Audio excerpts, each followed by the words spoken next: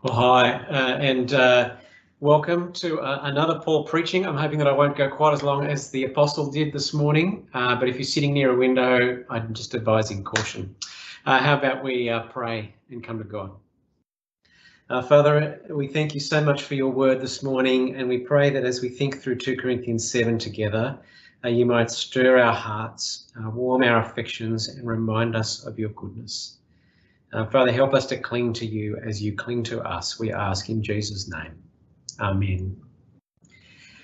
Well, we live in a world, don't we, where the invitation that we're making to people as we preach the gospel is actually quite a radical and even a risky invitation.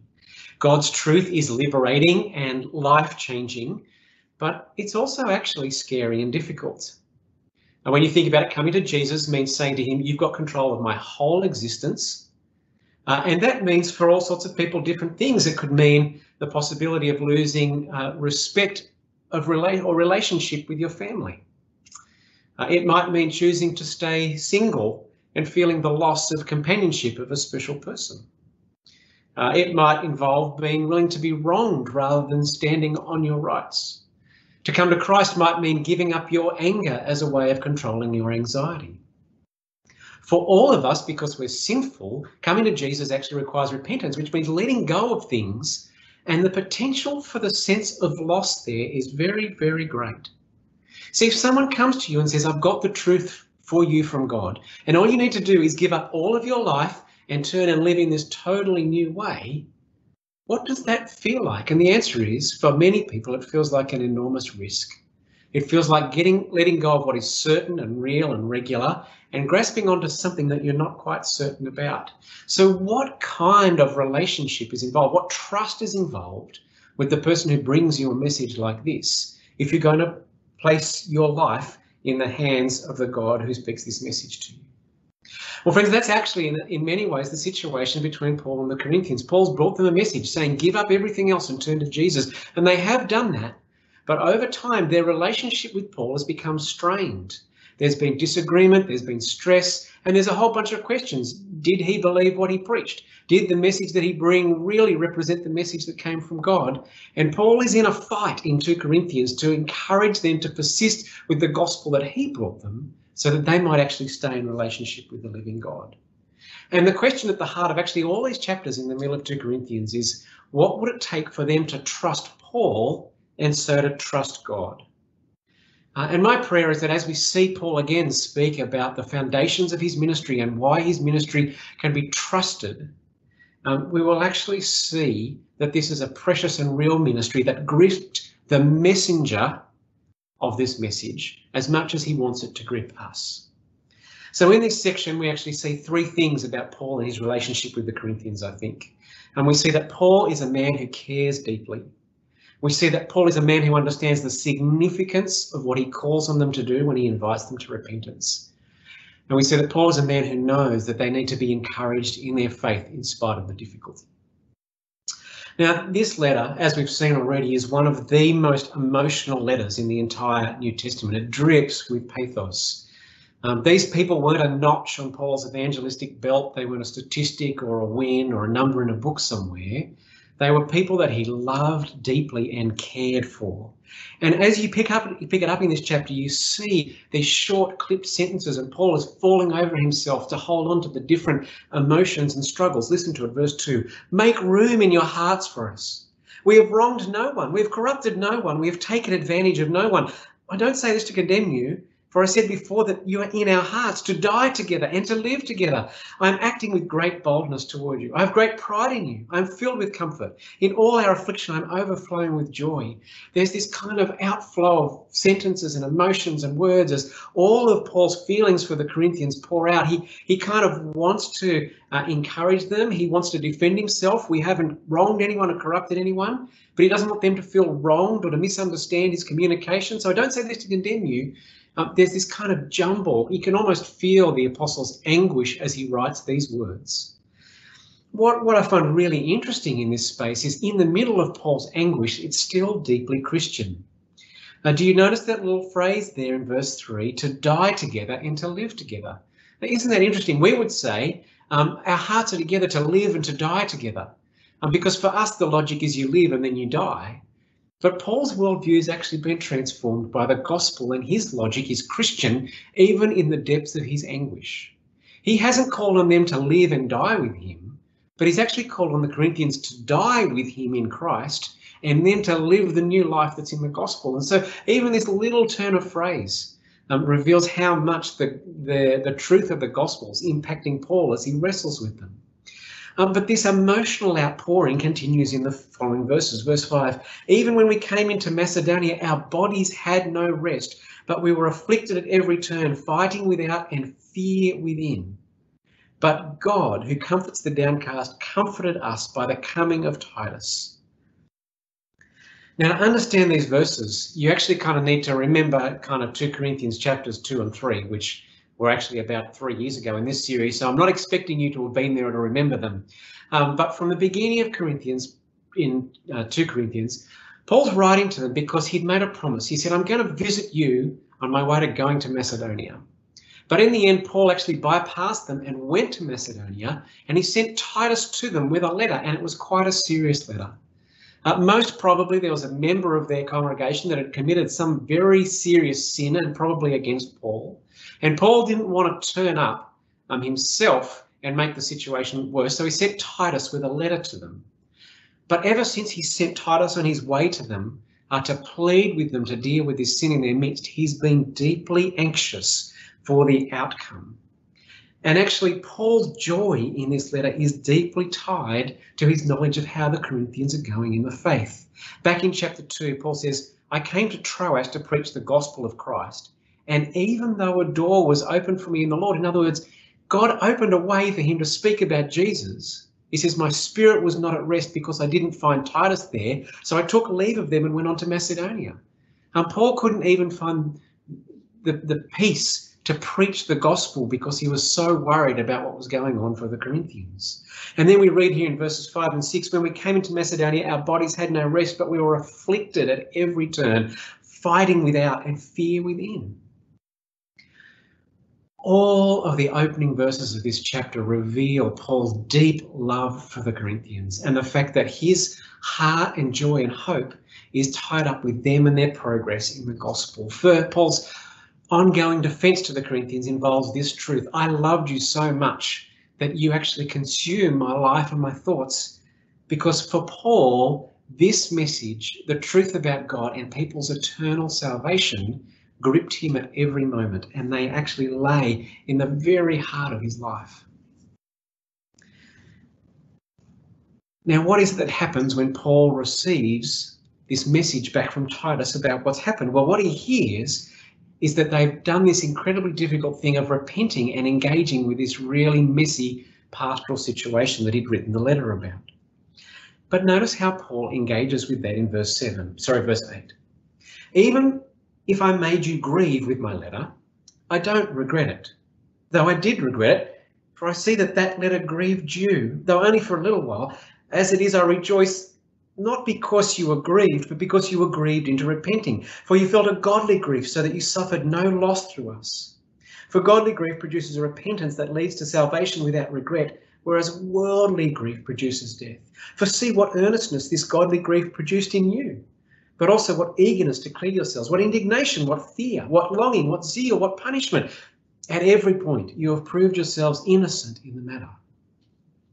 Paul, who has been longing to hear of their response, has Titus come back to him and tell him, yes, actually the Corinthians read your letter and they realised that this man had sinned, and they've called him to account, and they've acted in huge ways actually to bring about his repentance and his change. But do you notice that as Paul engages with them over the truth of this, do you notice how thoughtful he is about the process that's involved? He realises that calling on them to repent in this matter involved pain and anguish at all sorts of levels. See, do you notice that Paul himself has to juggle this line between being grieved and not grieved? What in fact was going on was that he knew for their sake that their obedience to Jesus mattered so much that their salvation hinged on it. And so he longed for them to repent, and he knew that if they didn't repent, there was ultimate reality involved. And so Paul says, I was willing to cause you grief, but I want you to know that that wasn't my plan. It's not what I rejoiced in. In fact, I know it was hard for you. And Paul goes to great lengths here really to unpack the fact that he knew that he was in pain, and he knew that they were in pain as he called on them to treat Jesus as Lord. His compassion and wisdom and generosity in this space was that he didn't just say, oh, look, Jesus is on the throne, you need to sort it out and suck it up. What he actually said was to treat Jesus as king is going to be uncomfortable and difficult. And I have regretted having to cause you pain, but I want you to know that I would do it again, in a sense. Because this kind of pain is the kind of pain that is for your good. And Paul, as he recounts to them what happened in this space, is willing to acknowledge his own pain and their own pain, even as he wants them to know that that pain wasn't the ultimate goal and that they have actually received something more valuable than that pain.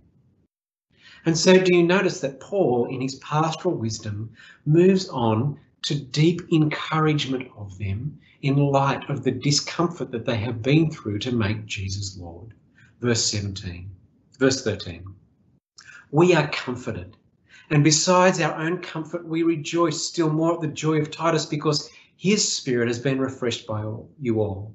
For whatever boasts I made to him about you, I was not put to shame, but as everything we said to you is true, so also our boasting before Titus has proved true. And his affection for you is even greater, as he remembers the obedience of you all, how you received him with fear and trembling. And I rejoice because I have complete confidence in you.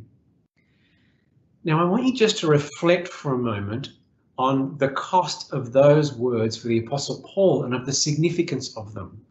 I mean, think back through the Corinthian letters. Sexual immorality, complete misunderstanding of the return of Jesus, backbiting, fighting, divisions, envy.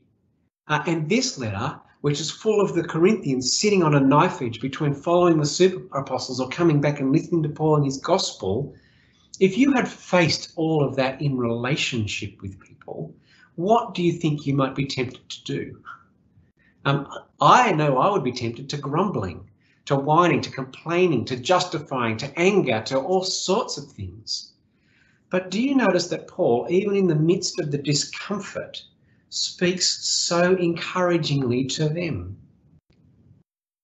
My boasting about Titus has proved to be true. I rejoice because I have complete confidence in you.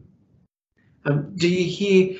Paul wants the Corinthians to know that even as he has called on them to make this hard choice to place Jesus as king and to repent and to deal with a difficult situation, he's actually encouraging them and warmly telling them that they have done the right thing. He's supporting them and helping them to see that the decisions that they have made in Christ were good decisions for them. And so, brothers and sisters, as we come to the end of the section, there are two quick things that I want to invite you to think about in terms of application. The first is that in this section, as Paul is wrestling with the Corinthians and inviting them to take the lordship of Jesus seriously, do you notice how much he encourages them and comforts them that the cost of what they have lost is not comparing to the gain that they have received in Jesus? And if you want to reflect on any verse in this section, can I just suggest verse 9 to you? As it is, I rejoice not because you were grieved, but because you were grieved into repenting, for you felt a godly grief, so that you suffered no loss through us. They had to give up all sorts of things. They had to take relational risks in bringing this man to punishment, potentially, for his wrongdoing. There were many things that they could have held on to as a loss, but Paul wants to say, do you know what? Ultimately, honouring Jesus as king, whatever it is that you have given up for the sake of Christ, it is not a loss, for godly grief brings salvation without regret. And so, brothers and sisters, I just want to encourage you this morning. Are you finding following Jesus sometimes lonely or tiring or frustrating or even daunting? Are there costs that God is asking you to incur that you feel like are too much for you to bear? Do you need to be encouraged this morning to remember that having Jesus as Lord, even though he calls on you to give things up, that is not for your loss, but for your gain. Jesus gave up his life for you and is offering you the kingdom. And whatever it is that he asks us to let go of for him, it is as nothing compared to what we receive in the forgiveness and salvation in Christ. And so, brothers and sisters, keep going. Keep holding on to Christ. Keep repenting. Keep being willing to give up whatever it is that you need to give up to have him as King. But I want to encourage you to, for many of you, your role is not just as followers of Jesus, but as messengers of this truth to other people.